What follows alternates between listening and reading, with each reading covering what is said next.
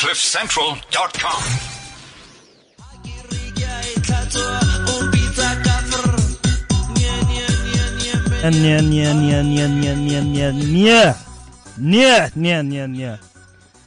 That one goes out to the Pietermaritzburg Girls High School. Don't call me kafir.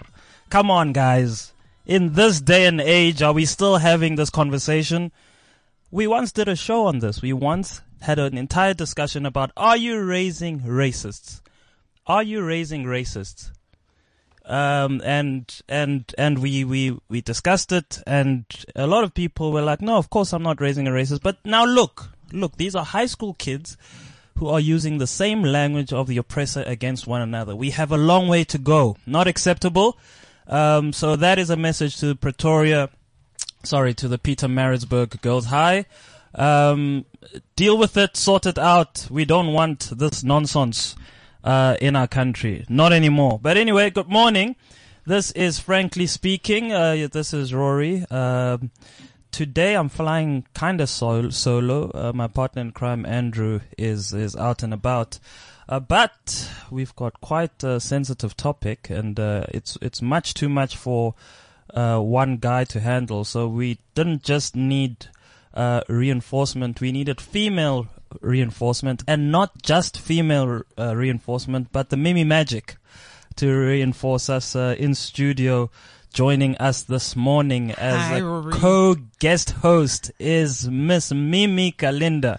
Good morning, Mimi. Good morning. Thanks for having me, Rory. Yeah, Mimi. Was wondering when you were going to invite me. No. This invite is long overdue. Yes. And it's the perfect time to speak to you, because today's show is, Frankly Speaking, is the African passport going to make us all poor? And for those that don't know, we've got, there's been an African passport introduced, or that is in the process of being introduced, which basically would allow all Africans to travel without the need for visas between, the different African countries. Mimi, can you just introduce yourself, so everyone understands who you are and what you have to do with this topic? Sure. So I run a company called Africa Communications Group. And one of the things that we're concerned with at the moment is communicating around the work of the African Union reforms. Now, when you say African Union, people have very strong opinions, or no opinion at all. But essentially, the African Union is reforming in a number of different ways. And one of the ways is to push for the one African passport, to make sure that we all have one passport. Now, this does not exclude the fact that we'll still have our own country's passports. But the goal is to have, by 2020, have put in the infrastructure necessary in each country for us to be able to travel across borders without necessarily the need for visas, which I think would be a fantastic idea. So my role around this is really to communicate about this, to educate people around the AU reforms and the implementations of these reforms that are coming up. Okay, and now we're going to speak about the integration of the rest of the continent. You say it sounds like a good idea. Yes. That we're going to have almost a borderless Africa. Why is this such a good idea? I mean, it's we've lived with borders for all of our lives. Why is it a good idea? Well, first of all, I don't think that the issue is, should we have a united Africa? I think the issue is, how do we have a united Africa? What are the implications at country level? Because, my three reasons really for having this are: one, we need to start being taken more seriously as a world power. And the only way we can do that is if we're united politically and economically. The second question I would pose is, does any African country have the economic and political muscle to attain first world status alone? If the answer is no, then we need to unite. And the third one is to have unbridled independence and peace in pursuing Africa's development goals. we have to be united. I mean, this has happened. I don't even understand why this is a question. I mean, we saw this happen. Scotland and the UK, and England, united to make Great Britain. China had to go through a civil war, to become the People's Republic of China. The United States had to go through a civil war to become the United States. And yes, it's a painful process. And the reason I speak about those examples is because it's a painful process. But the end result and the end goal is what we need to achieve, and it will be beneficial for all of us. So you raised international examples, and I think that's quite interesting because we're in a state of probably sort of a weird change in the world right now, where we're seeing in the Western world a few countries, some of the larger economies, saying, you know what, this thing of integration is actually not a good idea. The United States is closing borders. We're seeing Brexit happen. What do Africans know that the rest of the world that has actually tried this seems to not know? Are we jumping onto the bandwagon a little bit too late?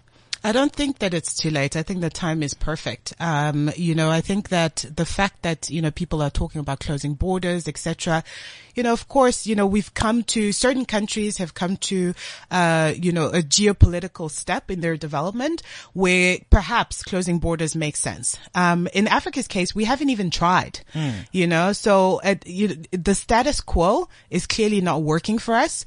So, my position is, to have something that you've never had, you have to do something you've never done. Okay, so that's a great opening shot, Mimi. Let's bring somebody else into this conversation. We've got George Ndirangu calling, who's joining us. George, good morning. Good morning. So George is in Kigali in Rwanda. So we're trying to go for and Mimi, you are, if we said where you're from, where would you say? I'm from Congo, DRC, Rwanda, grew up in South Africa. There we go. So we're Pan-African today in studio, and I'm just South African. So there we go. George, thank you for joining us, man.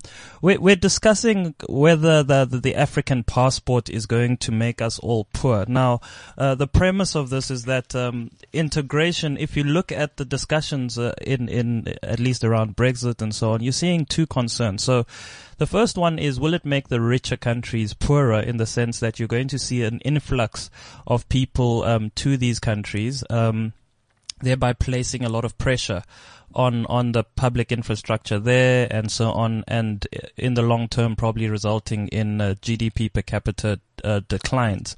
On the flip side of that, is it going to make poorer countries as well poorer, because it allows richer countries to take the cream of the talent crop and cause a brain drain in those countries in order to benefit their brain gain.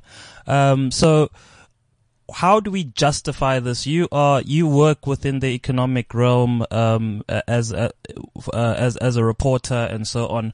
How is this justified economically? We hear the philosophical and the political, but economically, is there justification? Yes, there is justification. So the economics are simple, and I want to ask us to look at the big picture for a moment. So if you look at South Africa's economy as an example, it's about $400 billion in GDP. Its rate of growth is very slow. In fact, we have a problem as announced yesterday, as we found out yesterday. And the cure and solution to that problem has to do with access to markets and leveraging the strength of one of the economies, for example, South Africa. So integration and bringing the continent together for South Africa is a win-win, because South Africa is able to expand and grow and have markets for its products. If you look at another country that is poor, I'm using your example of a wealthy and poor country on the continent. If you look at a small country like Malawi, I don't think that they would suffer necessarily from a brain drain. If anything, they would gain from an investment in their local market by expansion of the continent and access to each other's markets. There are naysayers out there who are trying to build a narrative that says that integration is going to be destructive, as witnessed in Europe, and people are pulling out right now. But as my colleague Mimi said, where we sit, we are in the best opportunity to be able to build a consolidated market. If you look at China, for example, and China's size of the economy, the sheer size of the economy gives them some leverage over the global economy. But African economies are disintegrated, so they don't have any leverage over the global economy. If an investor is coming into Africa and wants to invest, they have to look at an isolated middle-class strata in different smaller markets. Whereas if they were looking at a consolidated market, the volume of investment would be higher. And then lastly, the opportunities are not all in Johannesburg or Cape Town or Nairobi or Accra. The opportunities actually sit in some of the smaller underdeveloped cities because there are opportunities to develop those cities. So an engineer doesn't have to sit in Cape Town for a lifestyle only. An engineer can actually build a new lifestyle in a smaller city, thereby creating a successful economy in that smaller city. But is it easier said than done? This idea that we could live in an integrated continent. It seems we just can't. Even just the African Union itself. Never mind. So this is just a group of diplomats who are supposed to try and find a cohesive way of working together. They're struggling. How do we make entire populations begin to see the benefit of integrating? And let me just jump in here, Rory, and just say that just a quick correction. This is George Chiboshiwe. Is this George Chiboshiwe? Yes, and he is the founder of the African Democratic Institute and working very closely with us on the African Union reforms as well. George. Hi, George. Hey, how are you? Good. Yeah, so how do we then deal with integration at a population level and even at an economic level when our own diplomats who are supposed to at least be driving some sort of cohesion can't seem to I mean, we've got the AU reforms now as a means of trying to reform this institution, which has been struggling over many, many years, to make any meaningful impact. How do we do that to the both of you? Well, I think reform is always hard. Change is a very complex thing. It's not an easy thing to do, but it's necessary at this point. And never before in history have we ever had an opportunity better to integrate the African economies and the African people in particular. I think the starting point is to be able to get our own people to think about an integrated continent and the benefits of that. The second part is to see our common heritage, where we've come from in history, how we end up on the same continent together, and we will be on this continent till the end of life. So it's much better for us to cooperate, collaborate, and see the similarities in our cultures and integrate those first. And so the first step is that at a national level, I think it's important for each of our sub-economies to have an understanding of the value of coming together. And I think the narrative of coming together is successful in many aspects of our lives. That's the first part. Then the second part is to then say, well, how do we drive our own ideas at a policy level to align with what the people understand unity to be? But Mimi raised the fact that China had to go through a civil war, the US had to go through a civil war. Can this happen voluntarily, or Mimi, should we take up arms and force this thing to happen?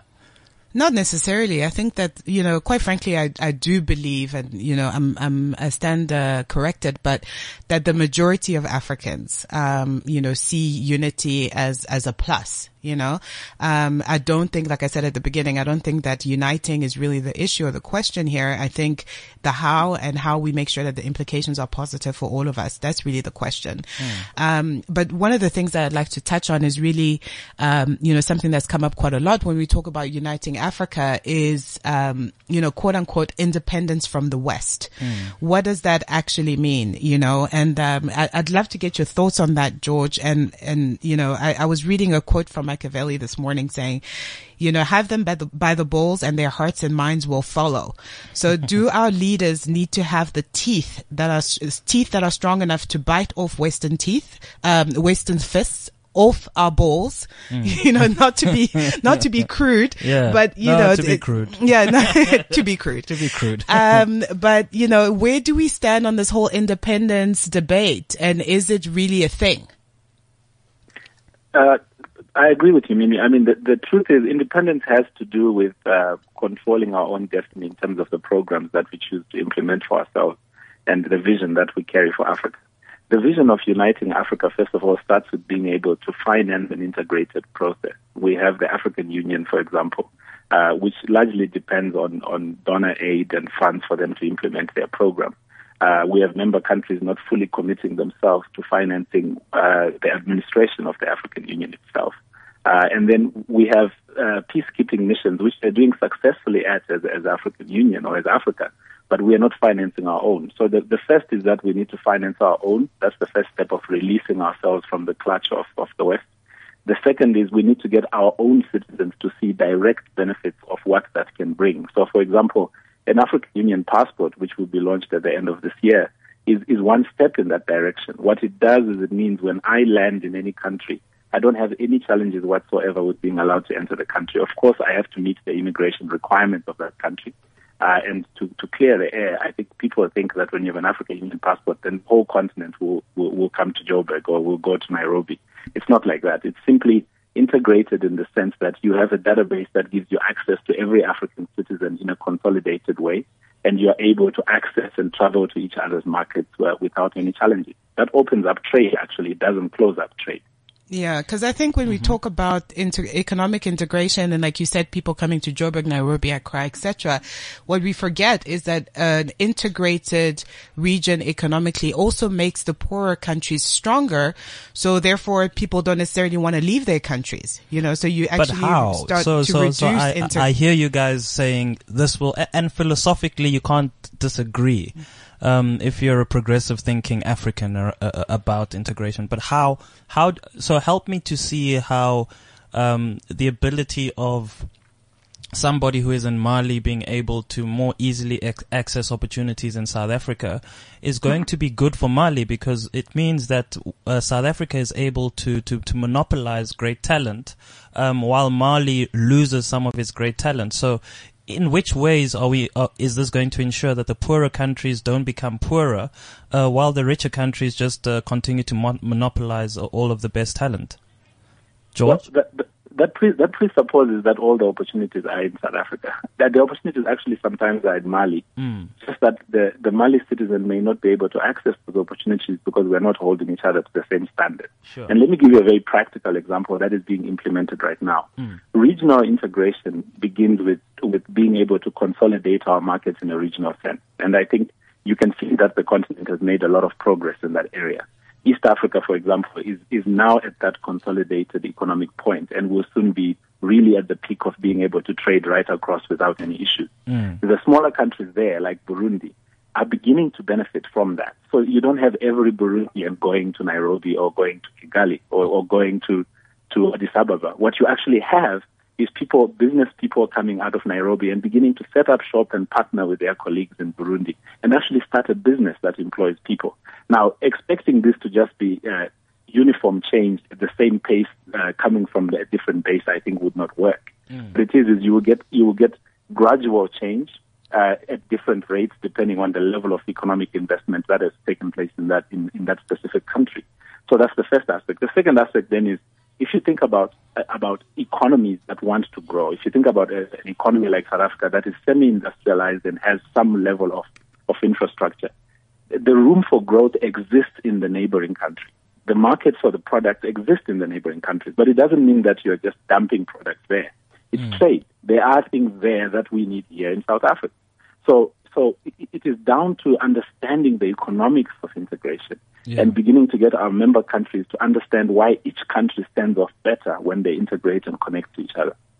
Mimi, you run a Pan-African business. What are some of the challenges that you face trying to run a Pan-African business that you feel that an Africa passport will just do away with? Well, I think first of all, just travel. Traveling for me from one country to the next. I think, going from Johannesburg to Dakar, for example, if you're lucky, you'll find a straight flight. Otherwise, you fly through Paris to get to Dakar, which is absolutely ridiculous. That's crazy. That's the first thing. The second thing is obviously visas, are a huge issue. I mean, getting a visa to Nigeria, is a process that takes, a couple of days, up to 2 weeks sometimes, and it's very expensive. So, which leaves me really dependent on working with affiliates and partners in each one of these countries and relying on other people to be able to execute on the ground, and finding it very, very, it really increases the cost of business. And then I think also the second thing is just being able to send money across borders. So paying my people in Accra or paying my people in Guinea, is quite a challenge, in terms of money transfers, etc. So, having one African passport and having, being able to facilitate that process for my business would be hugely beneficial. What do we do about the reason why we've got visas in the first place? So the reason why it takes so long to get a Nigerian visa, I imagine that they justify it as, for security, for political stability, for all sorts of things. How would we then deal with those issues? Because those issues wouldn't necessarily go away, would they, George? No, they wouldn't go away. In fact, if I could quickly add to what Mimi said, the other thing you get from an African passport traveling around Africa is just dignity. Standing at a line, trying to get a visa to another African country. 100%. Yeah. When an American can walk in and pay their visa fee and go past me, and I'm still 1 hour in the queue, doesn't make sense if I'm an African. Yeah, and to give you a very, very, personal example, I have both a DRC passport and an American passport. When I travel across Africa, I use my American passport. It's easier. Like George said, it's a more dignified process. I don't have to stand in lines forever, and people look at you different. Wow. So going back to the issue of narrative that you and I have spoken about so many times, it's a thing. So you have to change your identity in order to be acceptable on your own motherland. Continent. Wow. On your own continent. Jeepers. Including in the DRC, by the way. Jeepers. The accent doesn't hurt either, does it? No. but also coming back to your point about visas, the way we fix that is really simple. The reason why you have a visa is because of two reasons. The first one is the security issue and controlling and being able to understand who comes in and out of the country, which is justified for every country that is a sovereign, right? But the second reason why you need a visa is actually, to be honest, reciprocity. So some countries, for example, in their bilateral agreements, don't actually have a visa. They've eliminated visas because they trust each other. Once there's a bit of acrimony between two countries, then the visa applies. I apply a visa in South Africa. Nigeria will also say South Africans, when they come here, must have a visa. So the way you deal with that is, first of all, establishing the levels of trust at a regional block level. Because if there is that level of trust, there is no need for any tiff to exist between, for example, South Africa and Zimbabwe or Zimbabwe and Botswana. Essentially, you've solved what is a foreign policy issue by how you've brought them together in a consolidated pool. The second one is then responding to each country's concerns, which is security concerns. South Africa, for example, would have a problem with immigration that is unchecked and people just coming in and out without a proper system. So it means you're actually taking South Africa's immigration standard, which is very high, and making it the regional standard. Once it becomes the regional standard, we have common agreement in terms of how we immigrate and move around each of our countries. So it actually makes the entire region better off because we all have to upgrade to a particular level and hold ourselves accountable to that level. And over time, the visa disappears. Yeah, George, and I think that this conversation sometimes gets really, really high level. And, if we had to bring it down to, obviously, of the issues in South Africa around xenophobia, which are not particular to South Africa, I might just add. But, when you talk to that person who says, I don't want foreigners coming into my country, et cetera, and the whole narrative around xenophobia. How do we start to answer the question, how do we manage that? How do we manage that conversation at a very basic level? Yeah, because he's not seeing a person coming in to take the African opportunity. He's saying, this guy's taking my job. That's right. Yeah, well, I the reason why he's saying this guy's going to take my job is because we haven't taken our people to reimagining what jobs will look like in the future. And we haven't thought about the value of the job and what an individual gets from it. I can tell you the following in terms of just global economics and history itself. Those economies that actually open themselves up to new ideas and new people from new places effectively begin to generate the IP for whatever will conquer the world in that period. And I think the example of the United States is very practical. Closed borders, in my view, and I think history has proven, makes it difficult for patents of some of the biggest things to exist in an economy of a closed border. George, let me jump in there because you're speaking to people who have the luxury of years to think about the future and so on. There's a person who's just thinking about his next meal. For him, he doesn't have the luxury of thinking, international patents, the future of work, and so on. So for that guy who's saying, you know what, I had this job and now somebody who has come in and is asking for less and now I don't have a job. How do you speak to him? Because he's not going to find it appealing to say, well, let's think about the greater good, so to speak. Oh, no, I hear what you're saying. So that particular citizen, I think, exists in a particular place where the job that they are doing is being downgraded, as you say, in terms of the rates that they can earn, and therefore someone else takes the job. So that's a problem of skilling, right? It's a problem of what that national economy has done for the level of skill that this person needs to get a job higher up. So the first step of it is, if you look at the statistics, and I think the Statistician General released this statistics a few weeks ago, the first myth that's out there is that foreigners come and displace locals and take their jobs. And that's actually a myth. That doesn't happen, particularly in a country like South Africa. What happens is that the foreigner comes and is willing to take the lower end job for a lower salary. And the standard of living of the local is of the higher end job for a slightly higher salary. So what the frustration comes in the skilling. And the Minister of Home Affairs in South Africa, or the former minister, now Minister of Finance, when he dealt with this issue, was talking about what investment a country like South Africa would have to make for it to continue to lift the standard of living of its people and skill them for the jobs that its economy can create at a higher level. So it's a question of education and getting people to understand what happens in the job market and how is it happening. Because myths are created and then lead to things like xenophobia. But by every government's admission, the foreigner actually comes in to create jobs. He creates a smaller job, but down the chain. He's not creating it up the chain, and so that's why its value is not accruing to the local.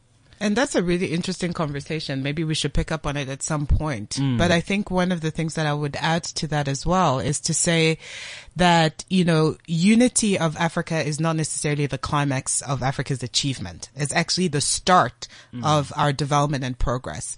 So when you start to look at it like that, and of course, every journey has its own sacrifices. And maybe that is controversial. Okay, finish your thoughts. Every journey has its own sacrifices. So let's sacrifice these poor people and their jobs. No, not necessarily. I didn't even say that, Rory. Don't even go there. But what I'm saying is there are going to be sacrifices, whether it's politically, economically, etc.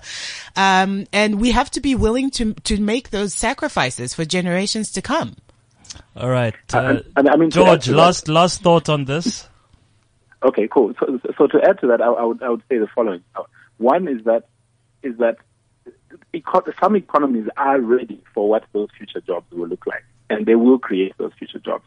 There's a statistic I came across. If you think about every child who's in grade 7 right now across the continent, the job that they are going to occupy is mostly uninvented at the moment because of the rate of change that we have to cope with. Yeah. So it's not a situation of all of us are going to try and do the very same thing.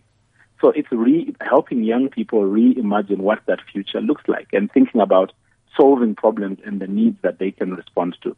That is where we solve it at source. When we try to solve it at the level of George, who's now educated for an old industrializing world, when the world is globalized, it's a very, very different conversation. And so we should take that approach and see integration in that light. Fantastic. George, thank you so much for joining us. Interesting, provocative statements there. I think we need you in studio so we can punch you in the face for some of the comments that you just made. But thanks a lot for joining us, George. Thanks, George. Thank you, guys. So we obviously have a Pan-African listenership as well, and some clown from Nigeria has decided to send a message. Says, Rory, the issue not be just job or even babes. I'm told our South African brothers are also worried we're taking their babes. So think about this. If we're united as a continent and you can travel to any corner of this continent, then you have more babes. You have more options. You're gonna so get me into trouble. When Andrew comes back, he's going to say that I became a chauvinist in the space of one show. But Mimi, you are tasked with communicating. Yeah. And it sounds like a lot of this is a communication problem. So how would you? I'm not convinced about George's proposal around how we communicate with people who live for the next hour, and try and present with them with a proposal that is years and so on. Look forward, look into the future. How do we do it? You're the communication professional. How in the world are we going to convince people who live from hour to hour to say, you know what, this is good. Having South Africans come in and take your job is good for the greater good and for yourself. I do think, I do think there's value in what George said around, busting the myth of, unemployment and foreigners coming in and taking jobs, etc. I do think that taking this high level conversation and bringing it down to, I hate the term, but the layman's, voice, for them to be able to understand what we're talking about, is to say, number one, foreigners are not taking your jobs. This is actually what's happening. The second thing is, how do we create more jobs? Is an integrated, more united Africa going to create more job opportunities so that we can enlarge the pool of opportunities for all concerned? And I think once you start to go down those avenues in terms of narrative, then you have people's attention, because it's not necessarily about that one specific job. It's that I can't find a job. So can we create more jobs with this proposal? And if so, how does everybody benefit? And isn't that the challenge? The people who are most mobile are the people who've got the money to move around and take advantage of the opportunities, while those that don't have the economic muscle won't be able to go and pursue that job in Kenya or so on, because they're stuck. They don't have money for the next meal, let alone a bus to the next country. So how do we then make it easier in terms of mobility as well? What are some of the plans there? So, I think I'll go back to what I said earlier, which is that the integration of Africa, the economic integration of the continent, does not just benefit. I think we're getting very much stuck in this will benefit richer countries and poorer countries will become poorer. The point is to bring everybody up to approximately the same level, or to attempt to do that. So if poorer countries become stronger economically, then obviously we have, then again, going back to the whole issue of migration, why would a person from Malawi leave Malawi when they have opportunities there similar to the ones they would get in South Africa, to come to South Africa for a job? They could just stay in Malawi, and that solves the South African person's problem, of a foreigner coming into the country and taking their jobs. So what are some of the most ignorant, and I'm sure I've already asked some of those questions, some of the most ignorant questions and thoughts that have been shared as you've been contemplating and trying to communicate this message? What are some of the more ignorant things that people are saying that you're like, oh my goodness, I can't believe? Because that then demonstrates to you where the minds of people are at the moment, and where you need to start the conversation, right? Yeah. Which is the thing I'm challenging you about, is that you're starting the conversation from the point of a person who has evolved. But there are a lot of us who are still sitting here who still need to undergo that evolution. What are some of those ignorant statements that demonstrate that we still have far to go? Well, I think going back to our lovely Nigerian friend who sent a message, I think, people coming into the country and taking our girls is one of the statements, that we hear quite a lot. I think, those interpersonal relationships, and, Nigerians I hear, too many of them, they're selling drugs, etc. The stereotypical stuff that you hear all the time. Yeah. Those are the most ignorant, obviously, not based on facts, not based on research or anything like that. And I think, again, the solution is to take this high level message and bring it down to, the ordinary African's understanding of things, and say, let's just put girls aside for a minute and talk about how this is going to be good for your economic emancipation. And how is the rest of the world seeing this? Have there been engagements with other parts of the world, the European Union, the US, the Eastern countries around this? Are they not threatened by this? Because I can imagine it's easier to deal with us divided rather than united. Of course. Are they even interfering to try and make sure this doesn't happen? Well, it really depends on who you're talking about. I think that the whole unity of Africa thing has the potential to be a threat, absolutely, when you talk about the West. Specifically, one of the reforms that, we're talking about for the African Union, which is, independence, economic independence. So when you start talking about a free trade zone, what does that look like for the rest of the world? How do they start interacting with us at that level? That's posed some challenges, from a number of quarters. But, ultimately we need to stay focused on the goal. You're not going to please everybody. As you know, at the moment, the way things are, when the West sneezes, Africa catches a cold, and we need to decide whether that's the route that we need to carry on, or to change. Yeah. And, so who are the most supportive of this in outside countries? It's a number. Well, let's not delve into naming and shaming. Name and shame. This is frankly speaking. Mimi, this is frankly speaking. Speak frankly. There are a number of supportive economies out there, and I think that we'll talk about it more. Where are we going to talk about it more? After the show. This is where we're talking about it more.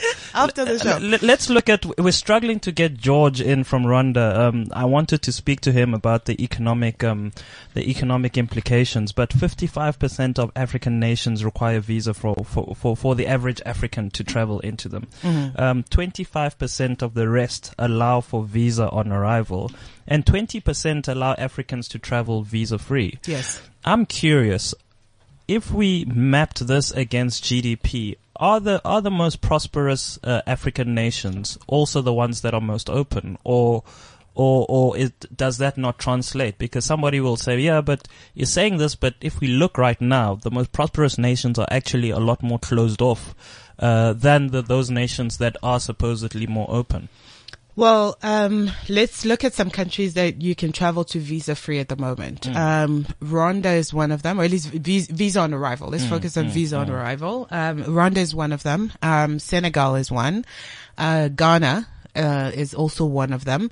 So are they necessarily the most prosperous countries? Not necessarily. I think they're the most progressive countries in terms of, both from a leadership standpoint, but also from, a foresight, looking into the future and how are we going to benefit both our economies, and become integrated as part of the continent. So, not necessarily. Progressive does not equal visa free. And what do you? So you have this job; it's an everyday job. You spend time with Kagame. How is it that he has managed, at least under his leadership, it seems like this is really getting wheels. What have been the major changes that have happened that have gotten us this far, and what is it going to take to sustain this momentum? Apparently, according to Vision Agenda 2063, we're supposed to be visa free by 2018. That's next year. Yes. How far are we in achieving this? Is it going to happen, and what is it going to take to maintain that momentum? So when you look at the African Union reforms, I think the goal to become visa free, or at least the implementation of this one passport reform at a country level, is supposed to reflect by 2020. So it's a process, because like I said, from a country level, you have to start building the infrastructure to be able to implement this change. And I think, let me also point out that the African Union has been through many recommendations for reform over the years. I think what makes this different, and this is perhaps an issue that we can touch on, is leadership. When you have leadership that is leading a reform process, but then also at a country level willing to implement, then things start to move. And that's why I was saying, it was a pretty crude comment, earlier when I talked about Machiavelli, but it really is all about an issue of leadership. Do we have leaders who are willing to free themselves from the chains of the Western economic blocks, etc., and really focus on the developmental issues that affect their countries and their people? Well, you said free themselves from being grabbed by the nuts. Let's just go back to the crude thing that you said. By the balls. I said balls. Not even nuts. Yes. I think balls is worse. So do we? You raised the question. you more than anyone else in the studio knows and probably associates with African leaders. So you tell me. I think we're starting to cultivate that kind of leadership more and more in our countries, because we've had a few of them and we see that what they're doing is working. And practical and has impactful and positive results on their populations. So, and I also think that your average African is becoming more and more impatient with lazy, sloppy leadership and demanding change. Having said that, it's still a long process for a lot of our African counterparts, and it's going to take time. But I think the seed has been planted, and we're on the road to we're quote on the unquote road, freedom. Mimi, but these leaders don't hold each other accountable. So, that's the problem. So how in the world is this thing going to move forward without stops and starts? Well, I think that, this is the thing also. The issue of leaders holding each other accountable, I think is a valid one. But how do we hold our leaders accountable? We put them in office. So when you look at, the situation of South Africa, how much are we doing to hold our leaders accountable in South Africa? What more can we do? You tell me. I'm at a loss. No, trust me, this guy. I put the question out there, and then I take up my DRC flag and leave you to answer it. Well, let's speak about the DRC then. What can you do about the DRC? No, same situation. I completely agree with you. Is that, what are we doing to hold our leaders accountable? There was an election that was supposed to happen in the DRC. It never happened. There's no money. It got extended. There's no money, quote unquote. Where's the money? Show me the money. Yeah. Nowhere to be seen. And so the issue of leaders holding each other accountable is one thing, but I think that perhaps, and I don't have the answer to this, there need to be better systems put in place for citizenry to hold their leaders accountable. Because ultimately, like we said, these are all high level thoughts, but to the person living in Kinshasa or in Katanga or wherever, these are issues, how do we help that person become more empowered, to choose the kind of leadership that they need for their country? But you see, that's where my challenge is if our leaders can't even manage a country, how in the world are they going to manage an integrated bloc where people are moving freely, trade and so on? If they're unable to, because then it requires a greater level of cooperation between the leaders, which means holding each other to account, because in some instances they have to share debt, right? They have to share currency obligations. There are a range of things that come about, and that's what we saw in Europe, where it began to disintegrate was when some countries said, I'm not underwriting the debt of this country. And as a result, the unity there began to fall apart. But that was probably like holding one another accountable. You have not been prudent in the way you manage your national accounts. Why must I now carry your debt? In the same way, but on the continent where we can't even make a phone call to one another to say, dude, what's going on? Yeah. We've got an opposition leader from South Africa that tried to go to Zambia and was summarily deported back into South Africa. And our government clearly thinks it's a joke. They don't say, hey, just in terms, that guy is a member of parliament. It should be a diplomatic crisis, to say, how in the world do you deport one of our parliamentarians? So it's not happening at such a small scale. How do we, and at least how is the AU thinking about how we make sure that this thing, happens without those accountability measures? So is that an issue of the inherent current state though? So are leaders not holding each other to account because we're not integrated, because we don't have anything to hold each other to account for? So that's also a question that needs to be answered, because, when there's the issue of holding each other to account, but then there's also the issue of talking as one voice. And I think this is one of the key things of the reform as well, is to say, when we go and talk to the United Nations, for example, about the Chibok girls in Nigeria, we're going as a continent. It's not just Nigeria going to fight their own fights. So there's, so I think that starts to bring in an element of accountability on everybody's part, that X amount of girls in Nigeria cannot just go missing and it's just Nigeria's problem. And there's a possibility they've crossed borders and as there's well, a possibility right? they've crossed borders. And so how does everybody unite around this issue? One of the things that I like to ask people quite a lot is, do you think that the 1994 genocide in Rwanda would have happened if we were united as a continent? Would have Muammar Gaddafi been murdered in the way that he was on African soil if we were united as a continent? So these are the questions that we need to ask ourselves. And I think with every process comes accountability, as well as rights and responsibilities, right? It's an all-rounder. So if you look at the Visa Openness Index that's produced by the African Development Bank, you see that the Seychelles is the most open African country at the moment. But what you see is some of the larger economies are not very open. South Africa performs pretty poorly there. Nigeria is also performing quite poorly there. Egypt is also not amongst the top countries. So these are the big economies. What is it going to take to convince? It almost feels like if you can't get these countries to play along, it creates, it almost becomes difficult to make the real dream and the vision happen. What are the conversations that are happening to try and convince these large economies to do it, and where are they in terms of closeness to being convinced? Yeah, I think that the larger economies, although they have questions and concerns about some of these reforms, a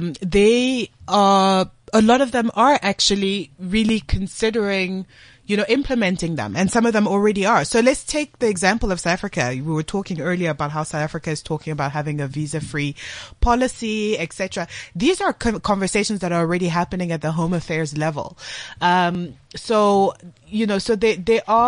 there are issues in terms of the technicalities. And this is important to say, is that the technicalities of how these reforms are implemented can be questioned and can be, perhaps, massaged to fit, certain criteria, but whether the reforms should be implemented is not even a question on any level. And what do we do then about the countries where there's a lot of, so let's say Somalia, for example, right? We don't really have a government there. Things are falling apart. How do those countries get integrated without opening up the risk of terrorism and so on? Because they're seen as a high terrorism risk. If we get to visa openness, it means that we could be allowing people in here that aren't even Somalians, not even Africans, who are coming in and causing that. What are the measures that can be put in place? So I think that when we start talking about the issues of terrorism and looking at a country like Somalia, often our narrative is still one of the other. Right? So, that's our problem. Yeah, that's their problem. So let them sort it out. And once they've sorted it out, then they can become integrated with the rest of us good people. The issues in Somalia are everybody's problem. Again, going back to an example with the Chibok girls. So what's happening in Somalia is not just a Somalian problem. How do we make it an African problem and all contribute to the resolution? And make terrorism, because terrorism is not just happening in Nigeria and Somalia and all of these places. Sooner or later it's going to filter down to the rest of us. It's actually interesting because it probably already has. Already has. The terrorists are probably more regionally integrated than the formal economy than the rest of right? us. Yes, because exactly. they move arms and money and all of that. They've figured it out, and we're still bumbling around. Absolutely. It's an African problem, and more importantly, it's a world problem. But it's an African problem in our context. But we've got Africa peacekeeping missions and so on. Why are those not working? Because at that level, we're treating it as though it is an Africa problem, but it seems it doesn't seem to be working. Yeah. I think that in terms of the peacekeeping missions, there's obviously an issue of funding. There's an issue of, it's funny. When I say narrative, and I hate to repeat myself on this issue, but the whole other versus us, we put together a peacekeeping force, but how many of our African countries are actually actively participating in keeping those peacekeeping forces working, agile, effective, and efficient? So once we take Africa's peace and security as everybody's problem, and that's one of the reforms that we're talking about with the African Union, that was proposed and accepted, then we can, then it can become a reality for all of us. It's quite interesting because we speak of this thing called Africa and it's huge and so on, but there's also regional economic blocks, right? You've got ECOWAS, you've got the EAC, UMA, SADC, and so on. But it's quite interesting to note that out of all of these different trading blocks or regional trading blocks on the continent, there are only two that have 100% reciprocal visa arrangements between those countries. In other words, the people in those economic blocks can move around visa free. But even in individual sort of regional blocks, I mean, in SADC, it's a 52% reciprocity between the different countries. UMA, it's only two regions. So if we're not winning in terms of just getting it right at a regional level, what is it going to take to get it to an African level? Do you know of why these regions are still struggling? I don't know, and I don't know the stats and the facts behind that. But Rory, let me ask this question: first of all, what do we have to lose? Right? That is really the bigger question here. What do we have to lose if we integrate? What are we getting so right? Because, you're pointing out a lot of things that we're getting wrong. So if we're getting those things wrong, would trying something different be so completely off our radar and not work that before we even try it, that we're not willing to even give it a try? So what I'm saying is, let's not necessarily focus on what's not working, because we know that what's not working has not been working for years. We've tried so many different solutions. How will it affect us if we tried something different? Firm reprimand there delivered to me. So you tell me, how do I get involved? What are the ways in which I get involved in making sure that we advance this agenda? What are next steps as far as the African passport is concerned? Where to now? So one of the biggest, issues that I'm dealing with, from a professional point of view and also as an African is just communicating about these reforms. And there's a huge level of education that needs to go into it. Like you said, not only does the ordinary African not necessarily know about these reforms that are taking place at the AU level, but a lot of them don't even understand what the AU is, what it was, originally, what was the institution at the beginning? Why was it formed? What it achieved up to this point? And what are the next steps and how these reforms are going to affect our everyday lives? And I think that, Africans becoming more informed is one of our biggest, challenges, because we don't necessarily always show the interest, right? Yeah. And I think once you become interested in issues that are going to so impact your life so definitively, as free trade, as peace and security, as having one African passport, as opening up borders, then you can become a part of the solution and, contribute to the conversation. And I think secondly is to also, get Africans more motivated and incentivized to push their leaders for change. Going back to my earlier point, pushing our leadership to really take the necessary steps towards our quote unquote emancipation. And the African passport, how is it going to be rolled out? I believe that some people already have an Africa passport, or is that so? So some people already do, yes. At very high levels. So certain presidents, etc. But like I said, I think that the infrastructure at country level needs to be implemented before it's actually rolled out to, ordinary citizens like you and I. And you, as somebody who travels widely on the continent, give a sense to those of us that probably don't travel enough on the continent around what are we missing out on, because maybe that's what people really struggle to grasp. It's easier when you've moved around, you see what's on the continent. What exactly are we missing on a person level? So not what's good for the continent, but on an individual level. I think on an individual level, the first thing is many of the stereotypes you have as an African about Africa are completely untrue. They're just that, stereotypes. So, when you say that we have, there's so much poverty in Mali that, most Malians will want to move to South Africa, go to Mali and find out, what there is there. Ignorance, Rory. Ignorance. I didn't say it. You said it. You said it.